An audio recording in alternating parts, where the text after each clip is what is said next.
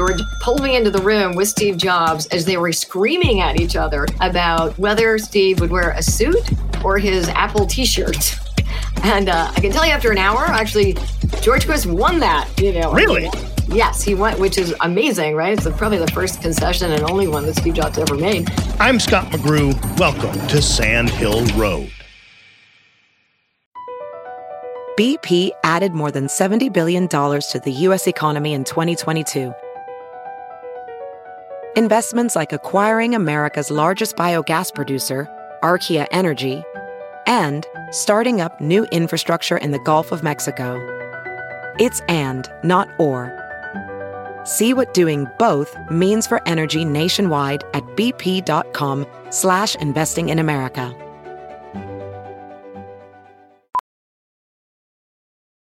Professional welder Shayna Ford used VR training developed by ForgeFX to hone her skills as a welder. The more time that you spend practicing it, that's what separates a good welder from a great welder. VR training can help students like Shayna repeatedly practice specific skills. Virtual reality definitely helps because the more muscle memory that you have, the smoother your weld is. Explore more stories like Shayna's at meta.com/metaverseimpact.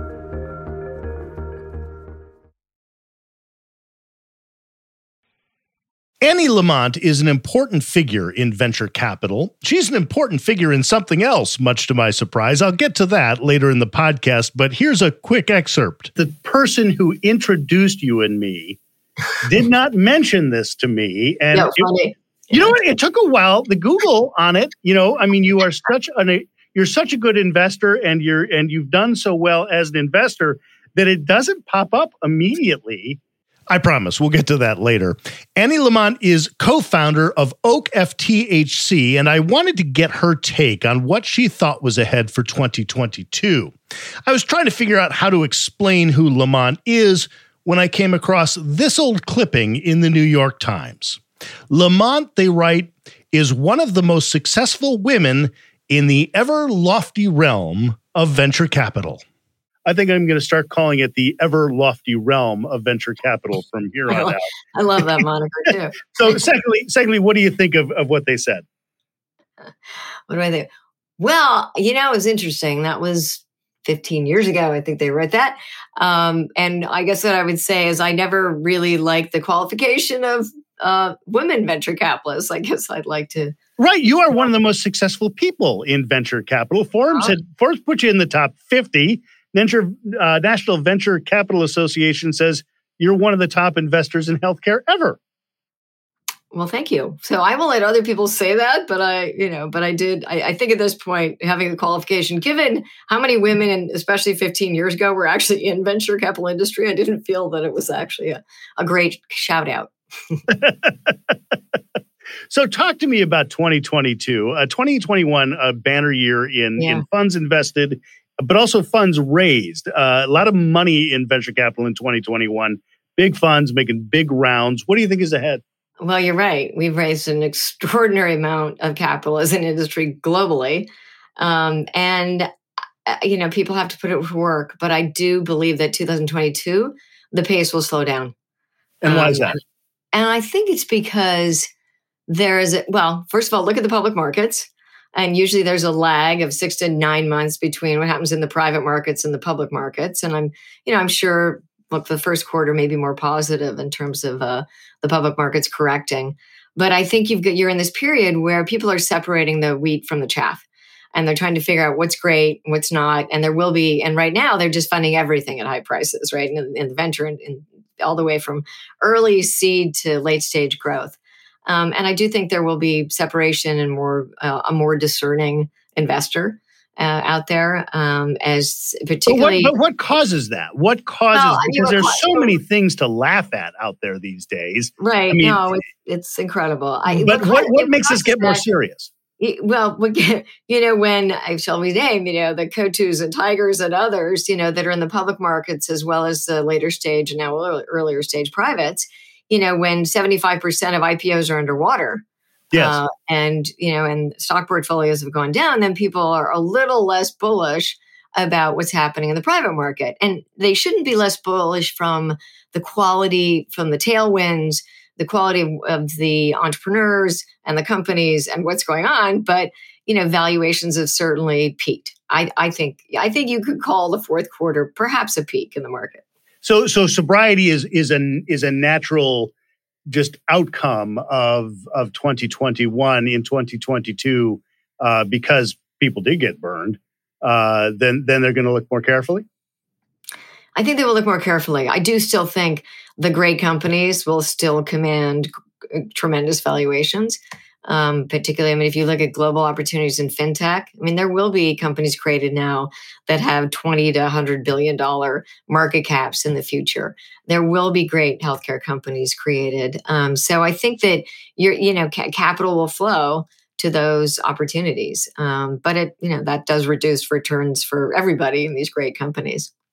The name of your firm, Oak HCFT, that's going to be healthcare and fintech, right? Those are your two areas of focus. They are. Is it because there's so much ahead that is so untapped, or because the returns are so good, or all of the above? Well, we chose these two areas really 20 plus years ago. And there were two highly regulated areas that you really needed to deeply understand to not get burned. And we felt like healthcare needed, there was incredible opportunity. It's 20% of the economy. Payment and fintech, you could say, touches everything. And there were very few players in 2002 when we started doing fintech, before we created Oak HCFT even. There were very few players in it. So it was an incredible time to establish a position, knowledge, and then build a team over the last 70 years. The tailwinds, have arrived in both of these sectors. And it's incredible to see the inflection point of not just investing, but really growth of these companies and demand for their services. As any shop now is interested in healthcare and fintech, I'm guessing you think your experience gives you quite a leg up. Yeah, absolutely. I think if you talk to our entrepreneurs, we are incredibly helpful and supportive of our entrepreneurs. And I think we have so many repeat entrepreneurs, probably about 30% of what we do is just repeat entrepreneurs that we've backed before, that keep coming back to us.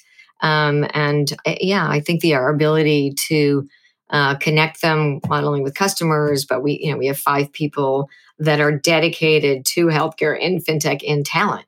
And so talent alone, we spend every day just talking to people who understand both of these sectors. And it's, I think the best testimonial will come from our entrepreneurs. I saw that statistic that roughly 1/3 of your investments are repeat entrepreneurs, because that makes sense. If you know that they're successful, that they do well, that they're a good team, why wouldn't you? But the flip side of that would be what we call pattern matching, right? That Sure. you invest in what you know. Now, to be fair, that also means that 2/3 of your investments are not pattern matching. That is true, at least people-wise. But there's pattern matching in terms of the type of entrepreneur, the business model, the knowledge of the individual areas and the sectors. One of the things with healthcare in particular are Google and Amazon being very, very interested in it. And you had said that you think that Google and Amazon coming into the healthcare industry is generally good. Why is that? Oh, I think it's great because I think they have different skill sets than entrepreneurs, and they have different resources. They can invest in different things that aren't necessarily, available to entrepreneurs. Now, do I think, Google hasn't really made an impact in healthcare, to tell you the truth? They don't even know how to play. They're trying to play. They can play in the life sciences side because they have great resources there and a huge amount of, dollars to put behind things. But I think Amazon, they're leveraging their strengths in terms of distribution. But there's so many areas in healthcare that they won't be able to do that with. I do not worry about any of the tech companies in terms of competition for our entrepreneurs. I want to circle back to a question I had missed when we were talking about predicting 2022. As we look ahead to 2022, can you throw out any sort of, black swan sort of disruptions that might worry you? If we were doing this in 2019, we would not have guessed global pandemic. Right. Well, some people actually did. But are there things that they wouldn't be on your radar because it's a black swan, but something that would really throw off what you're trying to do? Well, I think, there's small things that become big things, like CMS uh, saying that they're not going to reimburse telehealth in the same way they do in person. That would dramatically change many of the models and the progress that's been made. I think particularly you think about virtualization and treating people at home. And so that would be a negative. And then obviously in crypto, we're all waiting, we're waiting in blockchain and crypto and, to what the regulations are going to be. And I'm not overly worried. I mean, I think right now they're probably going to be judicious and hopefully smart about how they do this. But if they, and I think what would happen if they dramatically, if they really shut things down or they said, stable coin couldn't be a thing, that people would just move offshore. So they would just push innovation off out of the United States, and we'd probably just be doing more investing offshore. Is there an advantage to working in industries like healthcare and fintech that are so highly regulated? I mean, beyond the returns, but the fact that they are regulated? Yeah, I think because there is probably the guidelines are better understood. I think it's a competitive advantage because we understand the regulatory environment and the regulators so well. So I feel like we've got pretty good insight into what they will and won't be doing, which I think is helpful if you're going to play in these areas. And I think, when people first started coming into healthcare, they were, this saying in Silicon Valley, right? You ask forgiveness as opposed to permission. And we're very much we're going to ask for permission before, That is such an extraordinary, you think of maybe Uber as being the opposite of that we'll break the rules and create the industry and government will come around eventually. And in healthcare, no, you don't do that. No, you're dealing with people's lives. So there's actually a reason that there's a regulatory environment that matters. One of the driving reasons that I was excited about investing in healthcare was that I actually had to drop out of Stanford my junior year because my mother called me. My father was ill. He was running his own business, and if he didn't work, he didn't make money, and we didn't have any health insurance. And he didn't have any health insurance. So I had to go back to Wisconsin. I worked for a quarter.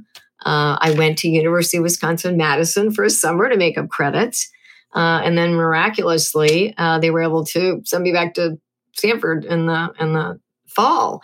But it was a hell of a lesson to me. And I found out later my dad cashed in his life insurance in order to, put me back in school. And, so there are two things really resonated. One, the cost of education, obviously where we're at, and the cost of healthcare and accessibility. And, so I really, in 2000, I just said, after doing a lot of biotech investing, I just want to focus on lowering costs and improving quality and access in healthcare. It's just it's a real passion of mine and very, very personal to me. It is certainly one of the biggest challenges, no matter where you land on the political spectrum. One of the biggest challenges is healthcare for all at a reasonable price, which is not a crazy thing to ask for. It's not a crazy thing to ask for. No, it isn't. And it's sort of like, the government is actually providing subsidies right now. And so exchanges are less expensive. But the reality is that doesn't mean the cost of healthcare is lower. That just means consumers are paying less. It's great that consumers are paying less, but we really need to move the dial in lowering the ultimate cost of healthcare.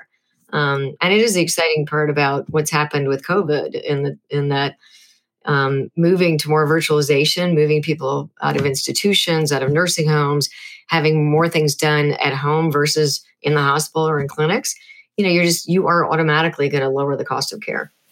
Do you feel that Washington is coming along? I know here in Silicon Valley, we sometimes point and giggle at the Senate hearings where the senator doesn't quite understand what, instant messaging is or whatnot. But do you think Washington in general, and I realize there's, an administration side with FDA and then there's Congress and whatnot. But in general, do you think U.S. government is beginning to understand how exciting some of this healthcare could be ahead? I think that as a topic, nobody actually wants to touch healthcare right now. So I actually don't think there'll be much reform or innovation. I just hope that the administration doesn't get in the way of what's already happening, right? And supports virtualization and supports some of the programs that have begun. I do think that, the Affordable Care Act and Obamacare, I think that had big impact on Biden. And I think he has so many other issues to deal with. I just think healthcare is like not on the list of priorities. VR training platforms, like the one developed by Fundamental VR and Orbis International, are helping surgeons train over and over before operating on real patients. As you practice each skill, the muscle memory starts to develop. Learn more at meta.com/metaverseimpact. As you write your life story, you're far from finished. Are you looking to close the book on your job? Maybe turn a page in your career? Be continued at the Georgetown University School of Continuing Studies. Our professional master's degrees and certificates are designed to meet you where you are and take you where you want to go. At Georgetown SCS, the learning never stops, and neither do you. Write your next chapter. Be continued at scs.georgetown.edu/podcast. How'd you get your start in venture capital? When I got out of Stanford, it was an incredible moment in Silicon Valley. And it was really the beginning of the explosion. And through a friend, I was introduced to a boutique investment bank that also did venture. And in my first 3 months there, we took Apple public. I carried Steve Jobs' bag on the IPO roadshow. And we took Genentech public. So that's how I really got introduced to biotech. That's a damn good start to the venture capital industry. It was an amazing start. I just, I couldn't believe these entrepreneurs. I was absolutely mesmerized and excited about working with them. And I, literally like 6 months into my work life, I said, I want to be a venture capitalist. I could imagine nothing more exciting for the rest of my life to just be working with entrepreneurs. So a year and a half in, I told everybody I knew, this is what I wanted to do. And luckily one of those people talked to the original Oak founder, and he hired me, and rest is history. I moved to Westport, Connecticut, met my husband, and it was just karma. So when you say you carried Steve Jobs' bags, this is not a metaphor for something. No. You physically carried his bags. Physically, I did. I carried like the handheld written presentations, Right, on the Apple Roadshow. Just give me a taste of what that was like. Yeah, I'm 22 years of age. And Steve Jobs is wearing a suit. No, well, yeah, he's wearing a suit. But that was actually my most interesting moment with on the whole roadshow was with George Quist, the other founder, Hampton Quist. George pulled me into the room with Steve Jobs as they were screaming at each other about whether Steve would wear a suit or his Apple t-shirt. And I can tell you after an hour, actually, George Quist won that. Really? Yes, he won, which is amazing, right? It's probably the first concession and only one that Steve Jobs ever made. But it is funny, right? Because you would actually see Steve in a suit, from then on. And then you saw, obviously, his black outfit. But it was fast. It was like, it was amazing to see the intensity of Steve Jobs. That, he was only a year and a half older than I was. It was a wake up call. I met him in the late 90s when he had just come back to Apple Computer. And you knew that he was smart, and you knew that you definitely knew he was intense. But even at that time, Apple was not a very valuable company. People were thinking about breaking it up, for goodness sakes. We had no idea it would be the most valuable company in the world, or the iPhone was not even a glint in his eye at that point. What did you sense about the two of them and the company back then, other than just intensity? Did you know that, hey, someday this is going to be the most valuable company in the world? I think he still stands as the most impressive entrepreneur I'd ever met. And I think it is the passion, the intensity, the conviction he had, just in the vision, right? I mean, it was just, he was painting a vision then that was maybe not iPhone apps, but similar, like just he was going to move the world. And he needed to grow up as a manager, and he ended up doing that and understanding his strengths and weaknesses, over the next decade, which, was incredible when he returned to Apple to create what he did. And I keep wondering as I use Apple TV, and like, what would that look like? What would it look like today if Steve Jobs were still around? I mean, it's pretty great, but it would be better, right? It would be better. No question. So, I was laughing when you said, when I got into venture capital and my first two companies that I dealt with were Apple and Genentech. You got into venture capital at a time when women were very rare in venture capital. What have you learned, or what advice do you give young women these days, as it is obviously much more common these days? But what sort of wisdom do you pass down? Well, it did take 30 years, but I do feel like one thing that's happening is that women are much more aware of the industry. So they're coming into it early. As we recruit people, it was just not on their minds even a decade ago. And now women do see it as a career path. And one thing I do say is you don't have to have a female mentor. You just have to, for me, I took pieces of people I respected, and modeled off of, different characteristics of different people. And so I think, that's the thing you do is you find different mentors, but you really just incorporate those things that you respect in the people around you, to, really, and then obviously put your own take on it. And that's really how you build a career and create, your own path. Normally, I would not care at all what a woman's husband did for a living. But the fact that the person who introduced you and me did not mention this to me, and you know what? It took a while. The Google on it, you are you're such a good investor, and you've done so well as an investor that it doesn't pop up immediately. What your husband does for a living. After all, you are one of the most successful women in the ever lofty realm of venture capital. But in this case, I do want to ask about your second job. Yeah. You're the first lady of Connecticut. That is true. Well, I've never talked to a first lady of a state before, I don't think. What is that? We're a rare breed. Yeah. Well, there are only 50 of you. No, there's less than 50 because we've got women governors. A first spouse. Point. Yes. I've never talked to a first spouse before. Is that something that consumes a lot of time, or does it come up? Is it relevant? Like I said, most people, you shouldn't care what the spouse does for a living, right. But in this case, it's sort of interesting. Well, it's interesting. I think what's beautiful about it, I was a political science major at Stanford, so I do have an interest in the topic, and I think it's one of the reasons Ned and I we're attracted to each other is that we love the issues. But I think he's found his calling, and I found mine. And I think that the great thing about the first lady position in Connecticut, or the first spouse, is that nothing really is expected of you, and so you can make it what you want it to be. And in our case, when we have very full lives, and he runs a state and I run a firm. And I think that when we talk about healthcare issues, when there are things that I can help him with, absolutely. I'm happy to give my opinion. Healthcare in Connecticut, actually, I jotted this down.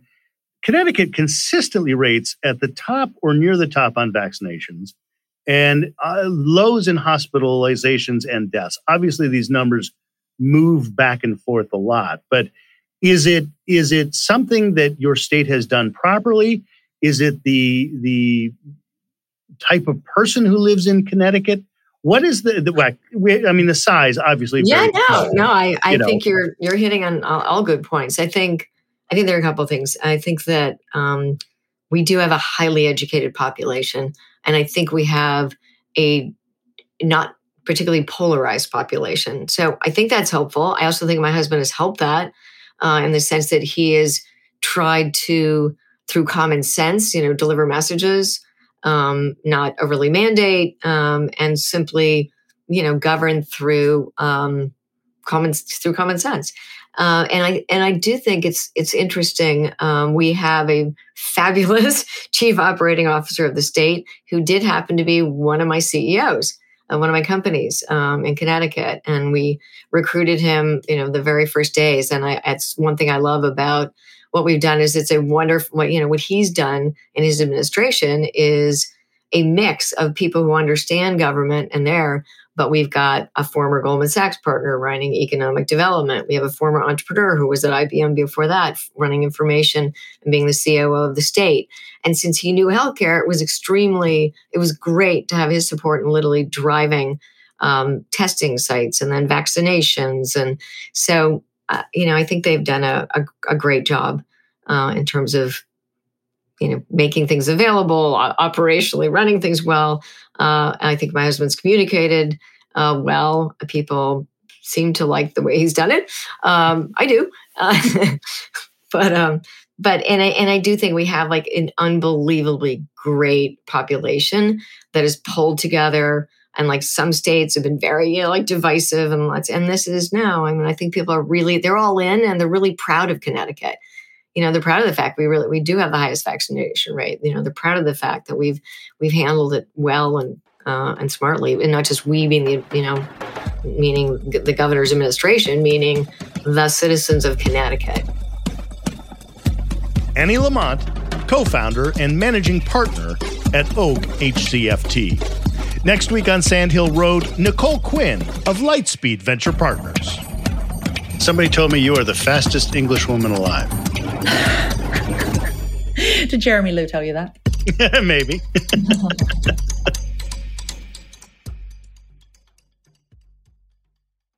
Sand Hill Road is produced by Sean Myers under the leadership of Sarah Bueno and Stephanie Adruni.